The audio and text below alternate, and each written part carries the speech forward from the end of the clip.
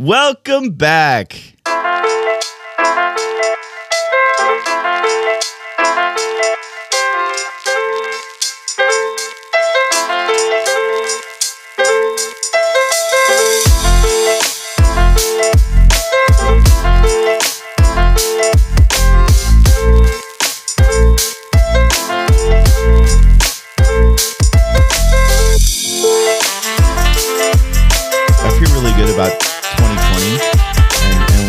Able to accomplish in such a weird,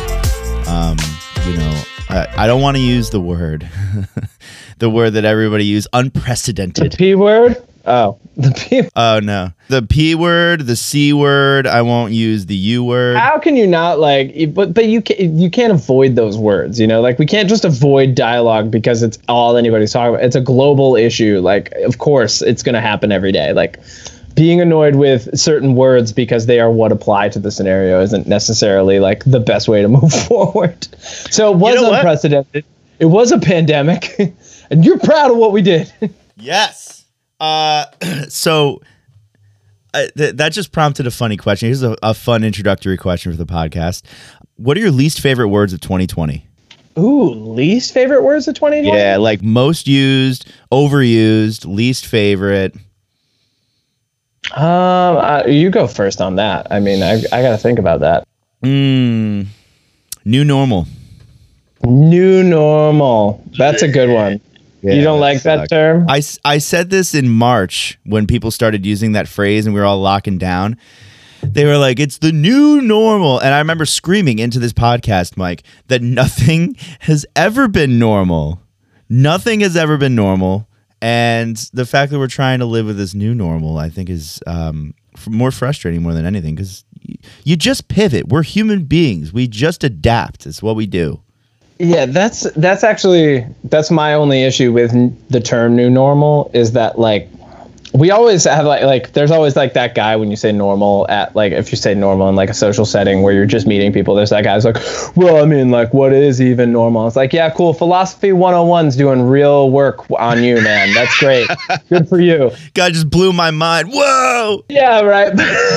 I'm here to open minds. No, but like I think like we haven't had a norm. We're still figuring that out. And there's just, you find patterns in the chaos that happens every year. Like 2020 was like an exacerbated version of that. It's a caricature, right? It's not a normal year ever. Like we're never going to remember it that way. But like, I'm glad that we're past it. And I'm glad that we do have some things that are new and normal to us. That being said, my least favorite words of 2020 are the movies are canceled. Like I hated that. Like that was probably my least favorite thing, was not being able to go to like theater or the cinema or like I know I did 3 online Zoom. Like I did the Zoom musical and I did 2 plays, but like it's not the same. And I love art, you know that. Like I love performing and I love watching other people perform and like taking in that experience. Like that to me is like, that's the height of part of my human experience, is being able to do that. So, and I understood it. Like I didn't like, if there, you didn't see me outside of the movie theater protesting, but that's the thing that I miss the most, is like going to a movie with Micah Khan and sitting down and like enjoying the ever living crap out of like either loving it or hating it, and then walking out and talking about that. Like that's one of my favorite experiences that I can't wait to get back. I'm really excited to have that back in my life. That and the theater. Like I want to be in theaters. I want to be watching people perform. I want to be watching people put themselves in other people's shoes and create like that fictional empathy that is sometimes greater than the regular empathy that you see in the world, Mm-hmm. Hit me with a couple of your favorite things about 2020. Then let's move on. We've got a whole year to look forward to. Yeah. 2 favorite things, 2020. That Tiger King, right? No. So my 2 favorite things of the year of 2020. Number 1, this one's easy. My favorite thing about 2020 was the moment. And it's a sad moment. It's like, it's not a good moment, but it was a moment that like you couldn't you couldn't make it up. Like it's almost like it was written in a movie, which was people were losing their jobs and the economy was shutting down. Nobody knew what was really going to happen, but you and I were pretty sure that we were not going to be doing in-person meetups for a while. And so we decided to donate all of the funds for our meetups to local barista tip jars, right? Those digital tip jars or whatever to help baristas get by. And it was that moment where like you and I were like, yeah, like, you know, we'll like pull $100 out and we'll split it up. And then like you and I just like without talking completely agreed that wasn't enough and we should just empty the whole thing. And you called me and you said, Matt, funny thing, hear me out. And I just like didn't even let you finish. I was like, Kevin, yes, the answer is yes. And I just knew what you were going for because I was thinking the same thing and we did it. It was awesome. Yeah, it was a good moment. So that's number one. That was a great moment. Yeah, definitely number one. Number two, the easy one for me would be the day that we finally put together the first bag of All Day 80K.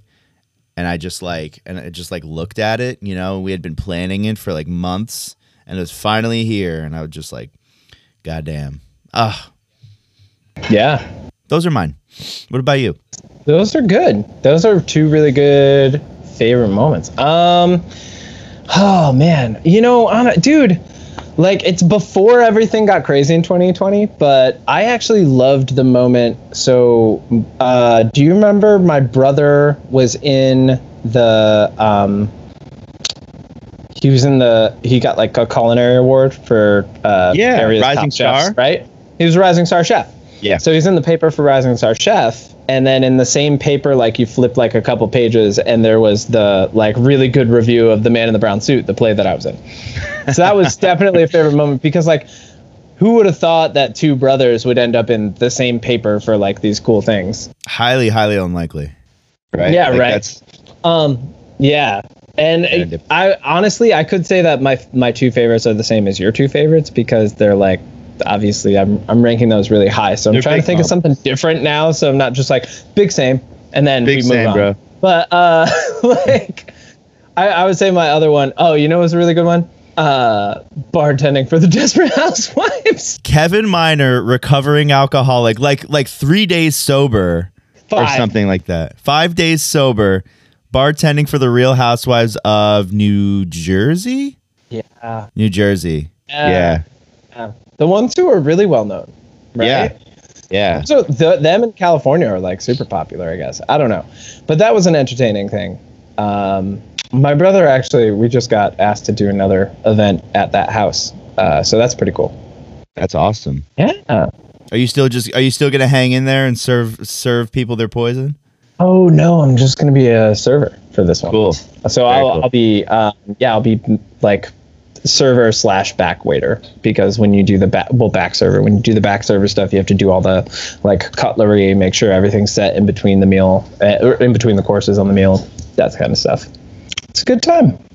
What a fucking story. That's something you like, you'll put in, you'll write that in your memoir one day, you know? Dude, memoirs are going to be great. They're going to be so varied. So many stories. Yeah, that's why you have to keep writing, so you like remember all this shit. Speaking of stories, I noticed something that I do want to say. So the other night, you were sharing on Instagram, you shared all of your like favorite things of the year. Like you were just sharing your year, right? Yeah, in stories. Yeah.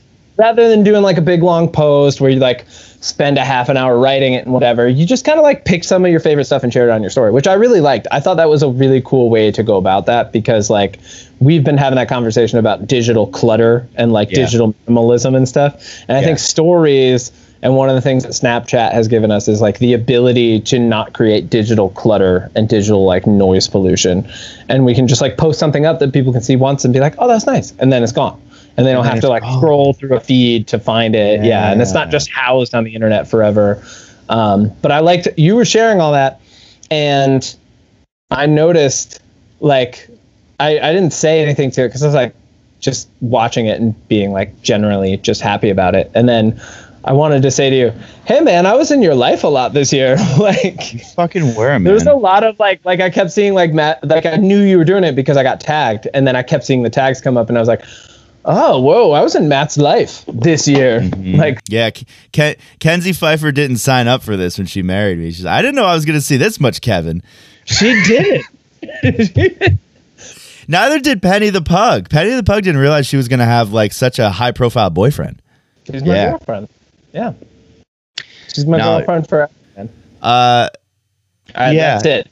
Or 2020. We're done. 2020 was great, but let's talk about what's next. Yeah, You know? what's next? Here's what I want to start off with. I wrote a blog on our website maybe a week ago now. And it's this thing that I've been trying really hard to communicate to people.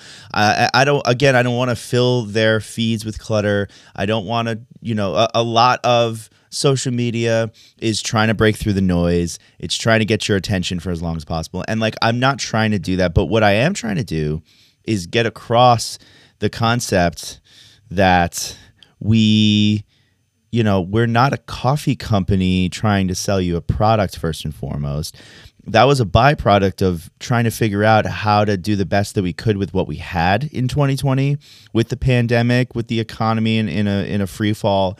And we decided that not being able to commune and interact with people genuinely in person, look people in the eyes, and learn with them and teach with them and network and do all the cool things that we did was like, relying on the internet and finding an alternative way to support all the different creators and entrepreneurs out there that we loved and that we wanted to inform people about. So that creative solution ended up being highlight roasts. So to me, one of the things that I look back at in 2020 and want to do better on is I don't want to be beating that drum of like buy now, flash sale, because our first intention, our first goal here, the first principle is not to make profit just for the sake of profit, right? Yeah, that was a big thing that we picked up on as we got more and more into the year, and doing those consecutively was that we were constantly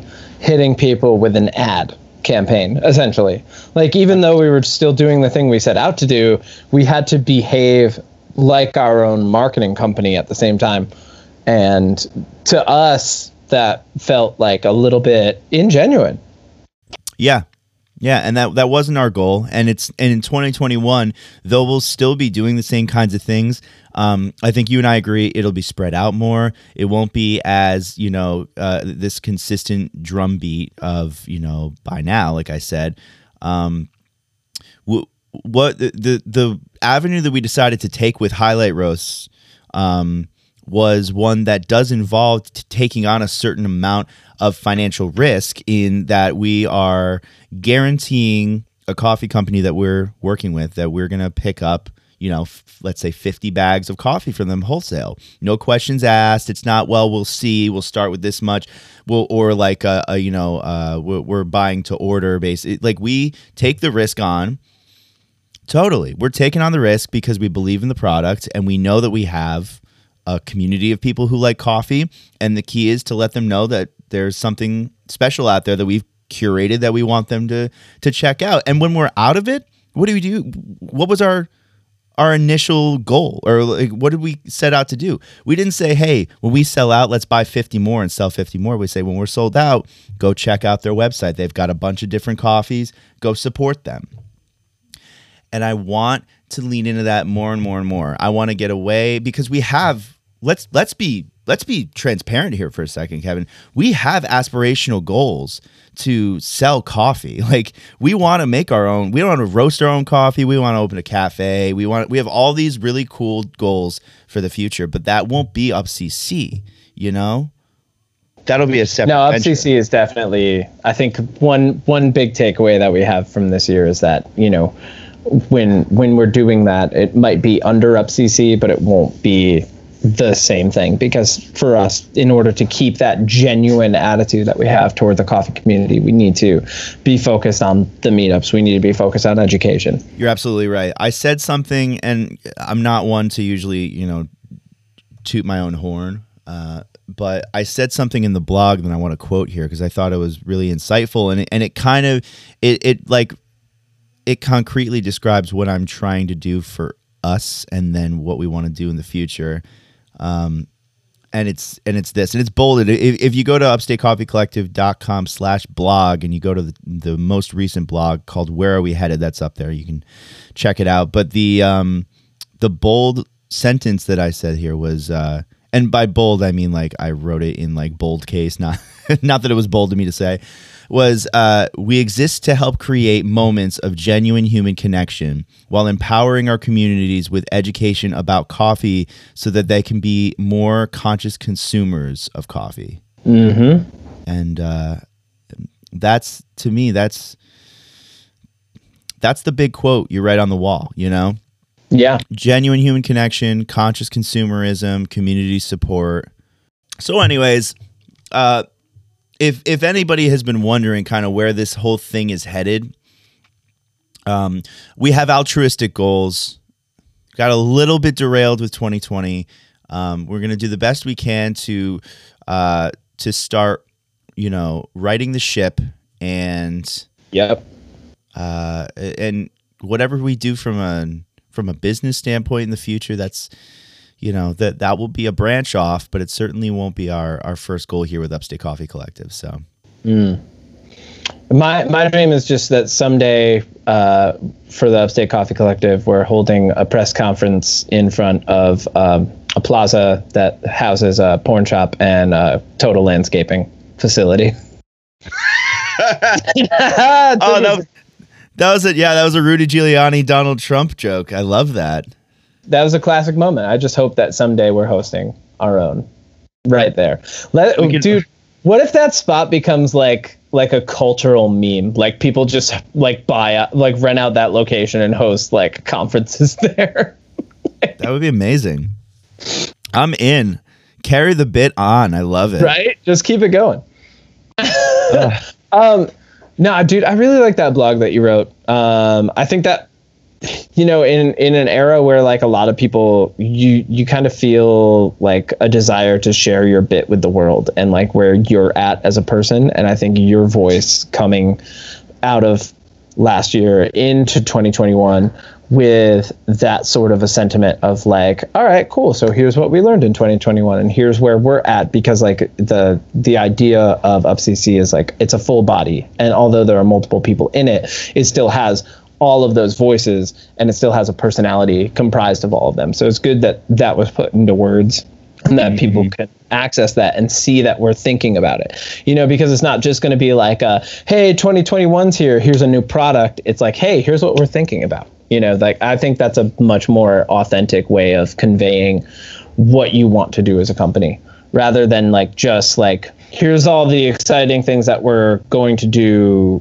that you have to purchase. Here's what we're thinking about as far as our place. And I think that's one thing that really separates us from a lot of businesses. And I think that's part of our journey and it's part of our narrative eventually is like, well, even now, but like when people are talking about like Upstate Coffee Collective in the future, they go, yeah. And they weren't like your typical business. They didn't just go launch and then just hit a market with products and try to sell lower than their competition a little bit and build up their base and do all that. Like we're not doing the standard stuff. We're not doing it the way everyone else does it. And I really like that.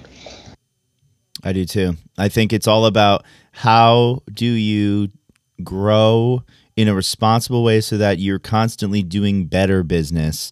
The goal of most business, I can't say all, but your standard goal for starting a business is to make a living for yourself. But beyond that, once you've made a reasonable living for yourself, make sure you're empowering your employees. Make sure you're giving, paying everybody a living wage, including the people that you're sourcing your products from. All the way from, and not just from coffee. It's easy to say, yeah, we should be paying farmers a living wage and try to cut out unnecessary costs by doing direct trade agreements and paying above market price so you can invest in infrastructure at origin. Like, pull all that like coffee centric stuff aside and just look at anything. When you look at your mug or your anything, look at anything in your house, you flip it over, it says made in China. Those people are making things in China. Yes, partially because there's higher access to higher quality sometimes, right? Like you could argue that some Chinese companies do it better than American companies, let's say. But 99% of the time, it's because China can do it cheaper, and that's all that it's for, right? Yeah. You pay bottom barrel price to get top margins. Yeah, there's a human cost to your purchase. Exactly.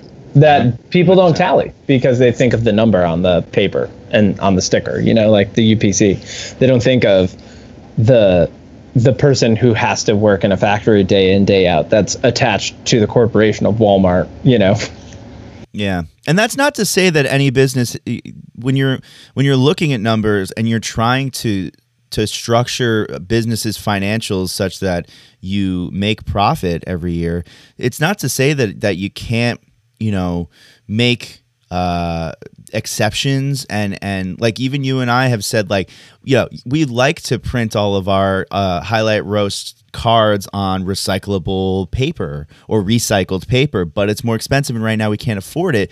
That's not what I'm talking about, because there's a difference between I can't afford it yet, but I aspire to do it, and I won't do it because it cuts into my margins and I don't give a shit about anything but my bottom line.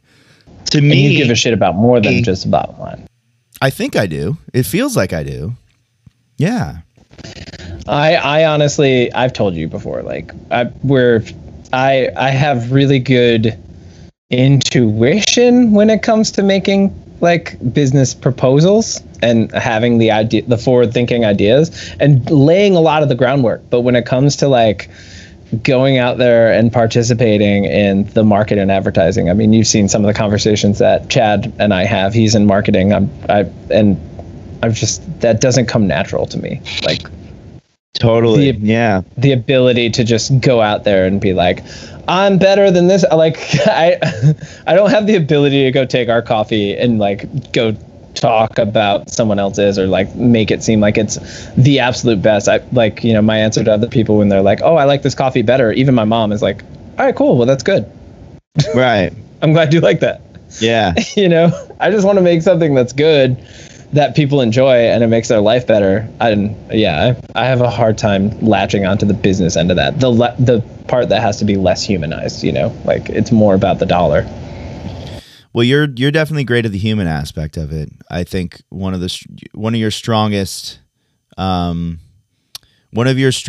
roles has been crafting relationships with people, and it's especially, I don't know, maybe the internet plays a part in it. You're good at that. Maybe, but you always take the initiative to go out of your way. Like, I'll put it this way. You'll talk to people when other people might feel like uncomfortable to do it. Like they might, like it's easy for somebody like me to go like, I don't want to bother that person. And you're like, oh, I'm not bothering them. I'm just going to like make a friend, and you just talk to them. A lot of people have trouble with that. So your ability to take relationships and nurture them and nourish them and like go out of your way to reach out to people to be like, hey, I really like what you're doing here. I also like this thing. You want to hang out or like you want to chat? That was foreign to me for many years. And you taught me to be less timid about it because people are just people. Yeah, true. So what did you learn in this past year of having a coffee business that maybe surprised you, that like you didn't expect you would learn, or like what have you learned in the coffee spectrum of things that you think is going to help you moving forward? That's a good question. I think that delegation is a fickle tool that is invaluable, but it is something that needs practice and it needs a risk assessment. So, yep. So what I mean by that is you can't do it all yourself, and learning to be able to delegate is so important. But there is always a cost to it, and you know, you basically you have to make sure that you trust your team members. You have to trust the people you work with to get the job done, and you have to like learn how to say, all right, that thing that I needed to do is no longer something I need to do. Somebody else is handling it, so stop worrying about it and focus up on other stuff. Yeah. That for me was one of the harder lessons I learned, but it was like an eye-opening moment when I like when I said to Nick, hey, I was wondering, are you free to take care of this thing for me? Because I got 100 other things. He was like, yeah, man, I got it. And then he did it. And I was like, holy shit. Like I have like time to do what I need to do myself again, you know, and I'm not like doubling down on stuff. Yeah. That's me. That is a huge tool. That's a really good thing to learn. So you learned that in the business world. Yes. I think I trained my palate a lot this year. Oh, really? As far from a coffee perspective. Yeah, remember when we were chatting with Matt from Touchy the other night, and I pointed out, like, I was like, I'm pretty sure I've picked up on the bodies that you like to have in your coffee just by drinking enough of them now. And like, I've started being able to do that with different roasters and different coffees that I'm picking up the same way that I used to be able to do it with wine. Is, you know, now my palate's become more versatile. I'm introducing it to things. I'm doing it in the right spectrum. Like I'm doing it in the right frequency as well, which is a huge thing when it comes down to tasting that people don't really realize. Like the level 3 sommelier that comes to your table as opposed to the level 1 is very different. The level 1's going to be like, well, you know, if you want to learn about wine, drink it. The level 3 is going to be like, well, if you want to learn about something, drink it, but very patiently in a focused manner. Think about it. You know, there's more of an artisan side to it, and I think the thing that has catapulted me into is like, all right, cool. How do I apply that, and where does that apply moving forward? And then on the business side, I learned just how important it was to listen to someone who's delegating when you're running a company versus, you know, like just having that interaction where you're delegating something to someone else and then like kind of like letting it go, like listening to the person who's doing the delegation and then continuing that communication with them. This episode is brought to you by your friends at Upstate Coffee Collective and our local community. We've decided that in 2021, we're going to do things differently. We want to be intentional with our ad roll, either letting you know about something we feel very strongly about or nothing at all. Starting now, our podcast will be completely unmonetized. We will not be taking any money from advertisers unless it is something that we truly, truly believe in. And right now, we don't see any opportunities like that. So we're going to keep this podcast completely unmonetized. Now, we will take a moment each week to plug whatever it is we, the collective, are working on behind the scenes. But we want to ensure that we stay true to our values and that we continue to serve as a hub for our community to listen along as we make valuable human connections and learn to become better listeners and better storytellers. If you love this podcast and you want to see it grow, consider leaving a positive rating or a review, and be sure you're subscribed so that you're notified of each new episode that comes out every Monday morning. Listeners of this podcast get a unique discount code that saves 10% off our first and only flagship coffee all day ADK, which we're super proud of. And we want you to have the opportunity to share in that with us. So if you use the code podcast at checkout, you'll save 10% off of your entire purchase. And we super appreciate you and we love you. And thanks for listening. Enjoy the show.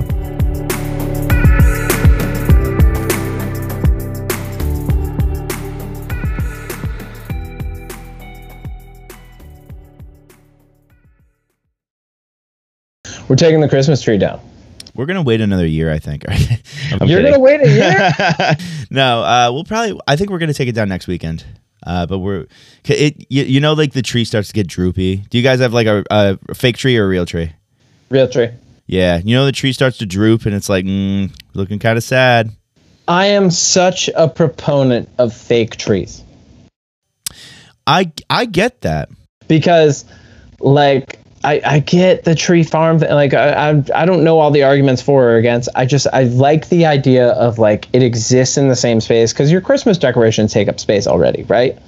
Yep. But like you can break it down and put it back into the box, and then it exists in the same space as that. And if you get a good one, it's not falling apart, and you don't have like the needles all over the place, and you can actually just like reassemble, disassemble, and you can get them in different sizes, and you control it. Like as soon as you get it up, like it's there. You know, we have the technology.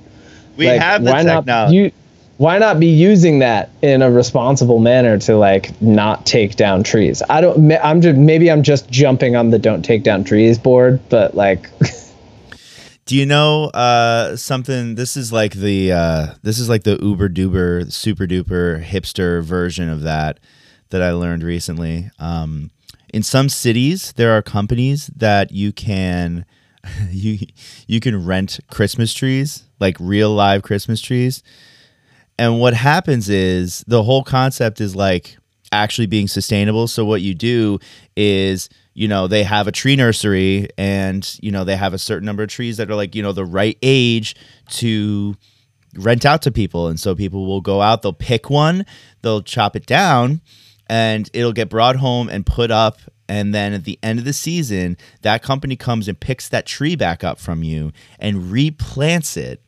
And then if you want to, you can pick that tree. You can pick that tree as your family tree, and you can use it until it gets too big, and then it goes into quote unquote retirement. That's cool. It's a different way of thinking about it, and it's so what's the word I'm thinking of? It's so like niche, like it's such a small way of being like a responsible consumer that people are like, oh, there's so many like different problems you could solve in the world. Why do that? But like, it's little acts like that of being mindful of like the resources that we use up in the world. Yeah, it's still a problem solved. Yeah. Yeah. Let's be thankful, people.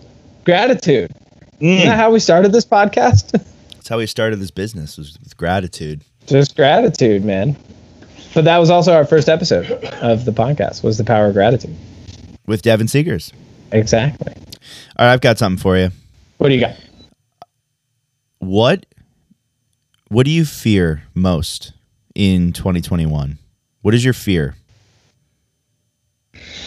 Do you know your answer? Yes. Okay, what's your answer? Hit me with yours. I'm thinking.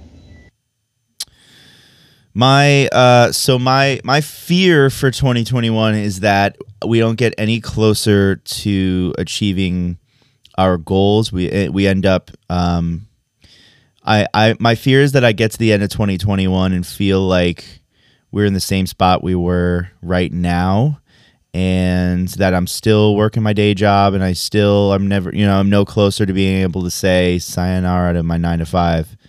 Okay. Yeah, that's mine. Yeah. You said biggest fear? Yeah, or if you want to be more tame, just like a prominent fear in your head. I mean, my biggest fear is always failure, right? Yeah. So my biggest fear would be that we would fail. What does failure look like to you for a business? Somehow not having the Upstate Coffee Collective anymore. Like having to say goodbye to it. Yeah. I don't expect that to happen at all. Yeah, I don't like it either. No, me neither, but that's my biggest fear. Yeah, I mean, I guess a more realistic fear is that, I don't know, the world goes to hell in a handbasket again, and we have to pivot every month and just wind up completely exhausted at the end of the year. And like you said, just feeling like we didn't get any further. Yeah, because who knows really what the year has in store in terms of current events, right? I hope we all get vaccinated. People have been posting, go in real cautiously, nobody touch anything. Nobody touch all right, anything. This isn't anybody's year yet. Nobody call it. This is going to be the best year, baby. Because we all jumped into 2020 like it's gonna be the best year ever, and then feet just first. Yeah. There's a new comedy. I don't know what you call it, like a comedy version of a documentary, a mockumentary out called Death to 2020. Oh, I saw that. I've been watching it. I'm only about halfway through it. It's fucking funny, but it also like summarizes everything very well because you forget all like the, all the big things that happened early in the year pre-COVID that we kind of forgot about because then COVID happened and then Black Lives Matter happened and then the presidential election happened. Like so many huge things happened that we forgot. Like Australia was on fire. We almost went to war with Syria. Yeah. So I think my more realistic fear is that we have to keep pivoting as a company and that we are prevented from finding our proper place because it's that much harder. I mean, opening a cafe right now would be silly. Right. And terrifying. Like right now, like this month. Yeah. Like it would be silly. Like there's so many restrictions in place for us. Yeah. And like Jacob and Alejandro, they had that planned for months, you know, and then they opened up in October and I'm really glad it's been well received because what a risky time to open, but they're honestly like, they're knowledgeable, they're personable, and they have great people behind them. So there's no way that it should have failed. And then Hernan's got his place with Oliver, who we interviewed on the podcast. These are all people that we've communicated with, and they were launching businesses at the same time we were. That's right. And most of them focused on the physical location. So I would wonder, what are the pros and cons that they're experiencing versus what we're experiencing, because they're completely different stories. Brick and mortar brings a lot of attention to, people walk by. The internet is so fucking just loud, and to rise above any of the noise is impossible seemingly. But when you have a brick and mortar, you're there in person. Come here to this spot. We'll always be here. It's much easier to get people's attention. That being said, it is wildly more expensive, and that's why it's wildly riskier, especially right now with all the restrictions. People can't even really be in the same spot. So yeah, I think it was smart for us to be able to hold off and to lean on the internet, because it has been a supportive place. I will say that. Mm-hmm. A lot of positivity on the internet, above the noise of the negativity. Yeah. Is there anybody in 2021 that you really look forward to hopefully working with? Because what we do is so collaborative. So I'm thinking forward like that. Yeah. Well, I mean, Jacob and Alejandro pretty significantly. But I'd like to get more prominent people on the podcast. Mm-hmm. Some people who have a little more clout in the coffee industry, for lack of a better word, a little bit more of experience, somebody with a story that, more people are likely to want to hear. People with the blue check mark next to their name. Oh, a little blue check mark would be cool. Yeah. you notice not a lot of coffee people have the blue check mark, though. That's because we're still kind of an underground, niche kind of a thing. Oh yeah. Well, I mean, it's like wine in the 60s, like wine. When you think of like your grandparents' wine, like they all drank like Riunite and whatever was being most successfully marketed at the time. That's where coffee's at right now. Yeah. A lot of people's parents and grandparents are just drinking what's been most successfully marketed at the time. It's not necessarily like the coffee that they found that's really great, that, and that's growing amongst our community and our peer group, but I think it's on the rise. So it's yet to come. Speaking of that, have I said out loud on the podcast yet that about once every month or two, I go to, the local grocery store and pick up like 5 bins, like, the giant buckets of Folgers coffee for my fucking 9 to 5? No, you haven't said that. Well, I mean, it's probably cheaper, right? Oh, it's so much cheaper. Oh my God. I was like, how much more expensive could it be for me to like make good coffee for people? And so I started saying once a week, I'd bring in enough coffee to make 1 pot of coffee on the, their bun, their 2-burner or 4-burner bun machine, the auto drip. Mm-hmm. And, well, to make a to make one of those giant 12 cup pots, it's about 100 grams of coffee, which if you think about it, somewhere in the ballpark of a third of a 12-ounce bag. Yeah, if I made that every day, I'd go through so much coffee. Think about that. Like a 12-ounce bag of coffee, somewhere in the ballpark of $15 to $20. So a third of that, you're looking at $5 a day. Whereas the Folgers is like $5, $6, $7 for that giant tub. Yeah. It's ground up. Well, and that makes sense. That's why so many people switch over to the single serve systems, right? The Nespressos, things like that. Like, it's because they don't want to make the 12 cup pot and have like 4 of it go to waste every day, even though they're buying the crappy coffee. But then also, so many people still have coffee with like cream and sugar, so many people still drink it with milk. And like, I have no problem with people doing that. Whenever I hand coffee to anyone in my family that asks me to make it for them, it doesn't have it in it, but like, I don't scoff at them for doing it. I'm just like, you can add it yourself. Like, I made it how I think it should be had. Do whatever you want now. But yeah, like, the Nespressos and stuff like that, they have the easy made cappuccinos, which I think with the way that like the health perspectives we have in this country are moving, you'll see less of that in the future, There's no better marketing than saying black coffee is 0 calorie, 0 fat. Yep. Actually, it does have fats in it, but. Well, yeah. More if you use your French press, which is something to consider. Some people actually shouldn't drink French press because they can't have the fat content that's in it. Really? Yeah, it will affect certain people's metabolisms and certain people with certain issues that can't intake that kind of fat that quickly and that amount.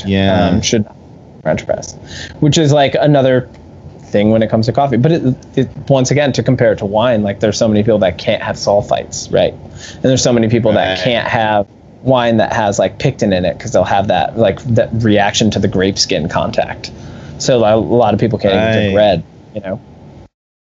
We're going to learn more about that when it comes to coffee too. We're going to learn like who can have natural coffees and who can't. Like so far, it's just people know about like acidity, caffeine level, and fats. But as we get more and more into it, I think you'll end up seeing a coffee culture that kind of mimics wine. I think it's going to happen no matter what. Okay.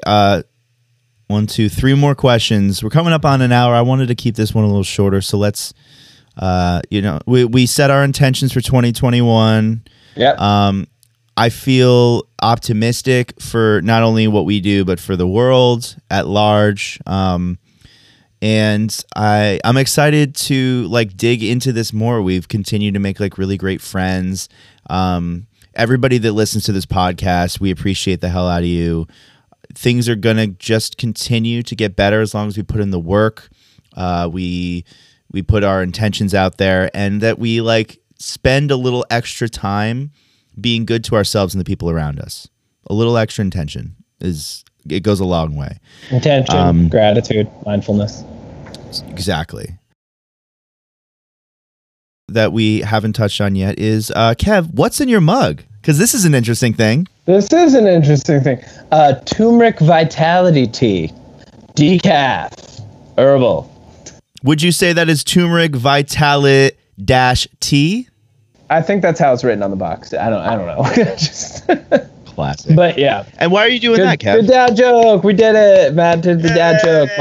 Hey, this is where we put our minute markers for the show. We just put Matt's dad joke, whatever the time was. Like, timestamp that. Really cool. That's the dad joke. Just put the dad joke timestamp in every episode. I would love to do that if I could collect that data. Like if there was a way to like more easily keep track of that, that'd be sick. But start it now. Yeah, whenever your dad joke is, we'll just every episode it'll like in the description of the episode it'll be like Matt's dad joke 5425. No, dude, I'm drinking turmeric decaf herbal tea because I didn't have my scale earlier this week, and I was looking at coffee and I was looking at my Chemex, and I just like I had been thinking about it for weeks leading up to this, and I just felt like the perfect moment. I was like, it was meant to be. We're resetting our caffeine receptors. no caffeine. All right, cool. Let's do it. And because I didn't do that at all this past year, I decided I'm going to go I decided I'm going to go 21 days with no caffeine, which is like more of a challenge than it is like an actual reset, because your caffeine receptors, it turns out they do reset after like 8 to 14, right? So the most I really should have to go is another 7. But I'm going to see how I'm feeling at 7. I actually had a couple cravings for coffee this week, which was, it might have been just more of like an impulse decision-making craving. Because, like some people are like, oh, I get cravings for this. And I'm like, or maybe you're just regimenting yourself and your body gets an impulse decision craving, because impulse decisions trigger dopamine in our system. So I think some people, like, they misnomer their cravings, like they call it a craving, but really what it is you haven't made an impulse decision in a while. And so your body feels like you should do that.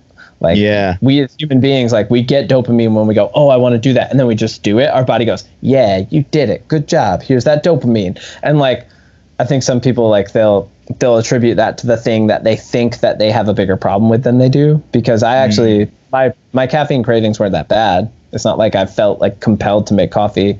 And the other thing that I noticed was I didn't get any caffeine headaches. Now, you said you were going to do it with me on like Tuesday when I told you and Matt that I was doing it. But what happened, Matt? I got an impulse craving, and I was like a dog with a treat. So I just did it. No, so I loved I loved your intention. And in the moment I was like, yep, done. Like you said, yeah, you were like, I'm resetting my caffeine receptors, no caffeine for 3 weeks. And I was like, I'm going to do that too. I got 3 days in, 3 good days. And then I was like, you know what? I just want coffee, and I only drink it once a day, maybe twice a day anyways. And I'll do it later on. Because to me, 3 weeks is definitely a challenge, because I'm addicted to caffeine. And you said this yesterday or today, that a lot of people, their issue with caffeine is the fact that they get it from multiple sources. Mm-hmm. I fall into that trap a lot. I don't drink a lot of soda, but I will drink like those like Bang energies or like those 0-calorie energy drinks or whatever. Yeah. It's like and sugary anyway. 0 sugar. Okay, but, 0 sugar. Wait, hold on. What's in it though? Like stevia? Like erythritol or something. Yeah. So, some sort of artificial sweetener that's, a gram of it is like 50 grams of sugar, in terms of sweetness. As far as sweetness goes, yeah. So who knows? Carbonated, caffeinated. Yeah. So Bang is like, it's like soda. Yeah, it's soda. It's basically soda. Like yeah. So good for them. But okay, so you have that. And yeah, we were talking about that. Like, I honestly, from doing this, I've had a lot of thoughts, and I've been journaling a little bit. So I've been thinking about like how a lot of people will have coffee in the morning, but they'll have like bad coffee that they need a few cups of, and then they'll have like, soda in the evening, and then the next day they go to have coffee, and they're like, well, if I have coffee, sometimes I get the jitters or it messes with my stomach. Well, you still have caffeine in your system from the day before.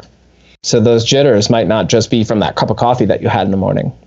You might still be over-caffeinated because the way that caffeine affects your body, your metabolism, and your neurological system, because it's an adenosine inhibitor, which a lot of people still don't know. Right. That's a big thing. It's an inhibitor. It's actually blocking something from making you tired. It's not waking you up. It's blocking something that makes you tired. So like when you have a caffeine crash, it's not because the caffeine has caused you to crash. It's because you needed to crash hours ago. Yeah. And it would have been much more gradual, right? Up until that point. Well, you would have just actually like taken a nap or something. You would have had to. Like your body would have been like, I'm shutting down. And you would have been like, okay, I guess so. Instead of blocking the adenosine, which there are other effects that come out of that. And that's something that I'd like to educate people on a little bit this year, is like responsible caffeine intake. Like, because that's such a huge thing. There's so many people that like drink coffee or like have too much in a day, and then they have a panic attack and they think it's coffee that did it. It's not coffee that did it. It's the amount of caffeine that you had, because coffee comes in varying levels of caffeine, and your consumption of it is completely self-controlled. Respect the bean. Respect the bean. You got to respect it. That's what we've been saying. And honestly, reset your caffeine receptors, because caffeine is a molecule, or not a molecule. It doesn't fit into that receptor that it's blocking from the adenosine is differently shaped from caffeine. So it's like jamming, like it's like a Tetris piece that doesn't quite fit, but you jam it in there anyway, and then your body has neural plasticity. Like there's neural plasticity, and then there's like the elastic side of being, neurological, like axons and dendrites, and where things are actually coming in and out. And I'm getting way too nerdy on this, but like, when you've changed the shape of that, it can go back to its normal shape, because your body has that sort of elasticity, neurologically speaking. You just have to take the time to do it. And if you're getting headaches from it, I think that's even more sign that you actually need to have less caffeine, and that you're doing the right thing by resetting your caffeine receptors, by treating your body correctly, rather than like we keep saying, like the big phrase that I've been saying a lot this past week was make it a ritual, not a habit. Make it a ritual, not a habit. That's where I want to be with coffee. I want to be having a ritual, not a habit. So how do I transition this conversation into telling you that I'm drinking 750 mils of Ethiopia Coke? Oh, there you go. From who? Attaboy? Attaboy. Oh, finishing up that Attaboy. That's nice. Yeah. So that's what's in your mug right now. That's what's in my mug. Great body. The sweetness that you would expect from an Ethiopia, but a little bit more of that medium roast gives it a little bit of a heavier body. And there's like a nutty kind of there's a nuttiness to it akin to like a tree nut. Ooh. Like almond or something, Yeah, I like that nutty flavor. That's what it reminds me of anyways. I still have some, so when I'm done with this, I can go back to having it. It's not going to be at peak freshness, but it'll be good. I put a bunch of coffee in the freezer. I was just going to say, here's one thing I really want to do in 2021. I want to talk to Tyler Beaudoin, and I want to say, Tyler, I need links to all of the gear that you have, especially because he does single dosing. I think he has some plastic Weber cellars, those bean cellars that Weber sells. But he also has like a vacuum sealer and some vacuum packs, and he just doses. Dude, a vacuum sealer is the best, especially if you can like get good vacuum packs that are recyclable. Like that's the best. The key though, right? Because like I feel like if a lot of that is non-recyclable, and then you're just creating a lot of plastic waste. Preserve that. Yeah, you got to preserve that freshness, and you got to find good ways to do it that aren't damaging the environment. That's a huge thing. I mean, I'm not saying you have to like do whatever you want to preserve your coffee and its freshness, but like ultimately, I think as a coffee drinker, we pretty much unanimously agree that like helping the environment helps coffee, helps us. So yeah, yep, yeah, 100%. I definitely want to talk to him. He's got a really good outlook on like personal coffee dosing and usage and consumption. And not only that, he does a lot of those different clubs where they'll do like blind tastings and things like that. And I think that's super interesting. I love everything that he's got going on there. He is the epitome of a home brewing like nerd. Him and on a not a lesser note, but on a more novice note, our friend Nick Rollo, who I had on the podcast at the end of the year, he's a young kid in college who just got into making coffee at home, and he's starting to really mess around with gear. He got the fellow Ode, but in terms of like reaching the upper echelon of home coffee nerdiness, I mean, it seems like Tyler has just not only money invested in like good coffee equipment, but time and resources. Oh yeah, definitely. And when I first asked him to come on the podcast, he was like, I feel like I don't really have a lot to say. Like, I don't know, like, what you would have that to do. Was a full year ago. That was a full year ago. He's got a lot to say now.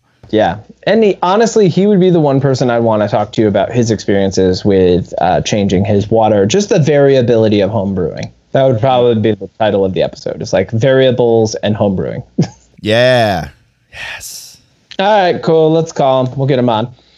Let's wrap it up, dude. What's your jam? What do you listen to beginning of 2021? All right. First jam of the year, baby. Here it is. This is a recommendation from you or maybe Matthew Loyacono. Everyone Everywhere. Oh, that's Matt. Yeah. That's no, Matt. He's posted that, and I immediately put beneath that. That's a Matt album. And it is. It's kind of that 2000s or the 2010s, like emo punk. You know, it's like old school turnover style. I'm into it. It's so good. Is it Everything Everywhere or Everyone? Everyone Everywhere. It was in 2012. It's a self-titled record. Fantastic. Yeah, that's a good one. Yeah. When he posted that, he's like, do you guys know this? And I was like, yes, I know it. It's good. That's a Matt album.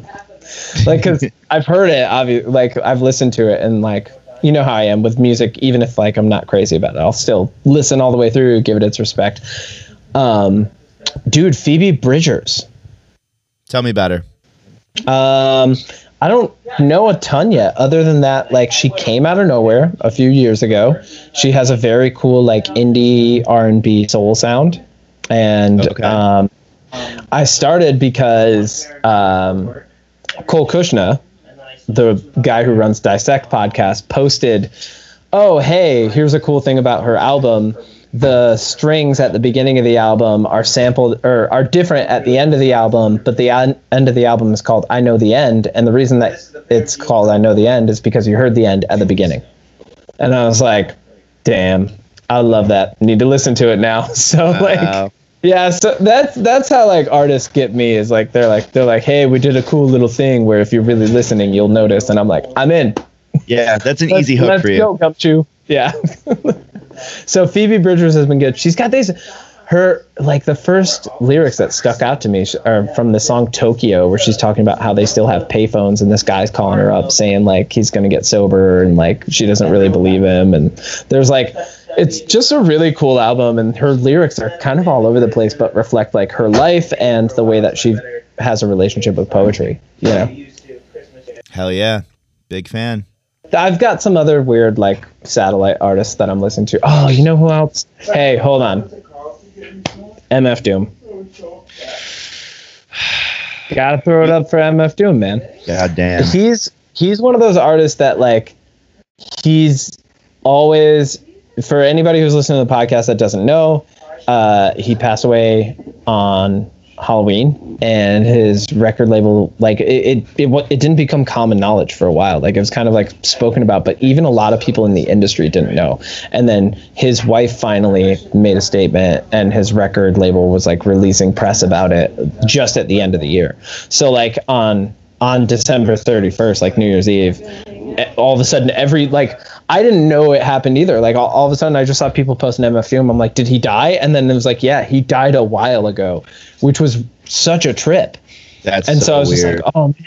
And then, but because I'm in this like Pigeons and Planes Discord, immediately like 3 people had playlists for everybody to listen to. So that was really cool, because I was able to go through all the old school MF Doom and just like and KMD, and like listen to his like old school stuff and read a couple articles and like just pay tribute to him in a good way. Like, you know how sometimes an artist dies and it feels like everybody's just like people are not necessarily like tributing the artist. They're just like saying like, oh, they'll be missed to say it. Like, yeah, it's like, oh, I like I'm relevant. I was listening to this person and now they're dead. You know, you get a lot of those. And I've had that moment too. I've definitely been on that bandwagon before, where like, you know, I jump in and I'm like, yeah, me too. I like them, you know, and I miss them. But like with the MF Doom one, it just like, people kind of came together, and we were just like, oh man, remember this track? Like, it was a completely different experience than it has been for a lot of other artists, where like, instead of just like saying, oh, gone too soon a bunch of times over, there was a community that was like, man, remember this track? Remember this article? Remember when he said this? Remember when he wrote this? Like, that was really cool. So I'll give you an MF Doom story you might be surprised by. So like, yeah, so like I'm not super well versed in like R&B and hip hop. I love it, but I never sought it out enough to where I could be super knowledgeable about it. It was just sort of a passive joy of mine. And that's thanks to my brothers, actually. My brothers really, they were surprisingly into hip hop and rap when I was growing up, where I wasn't. I was the pop punk kid. But in college, MF Doom, I just found, I don't know how, but I just found a giant library of like MF Doom's beats, like no rap over them, just his beats that he created. And that was the genesis of me falling in love with listening to beats while I was working and studying. And now, what do we do all the time? We listen to lo-fi beats to like study and relax to. So that reminds me, your Christmas gift is in the mail, and it has something to do with that. So. I have a Christmas gift for you, actually. And I felt bad because I didn't get a lot of people Christmas gifts, but it was one of those things that was like, oh, Kevin would love this. Oh, dude, wait till I get yours. I can't wait to give it to you. You're gonna love it. That's exciting. Mm-hmm. Yours is actually wrapped too, with a little tag on it that says Kev. Oh snap, dude! It's so cute, bro. Oh man, I'll have to unwrap it next week on the podcast. Yeah. Super late Christmas. Yeah. Wow. Well, happy 2021. Thanks for coming by. Thanks for listening to the Upstate Coffee Collective podcast. You know where to find us, right? UpstateCoffeeCollective.com. We're very active on social media. We're understandably a little quiet during the holiday season. We need a little bit of time with family, but we're back. We're here to bring you community and creativity.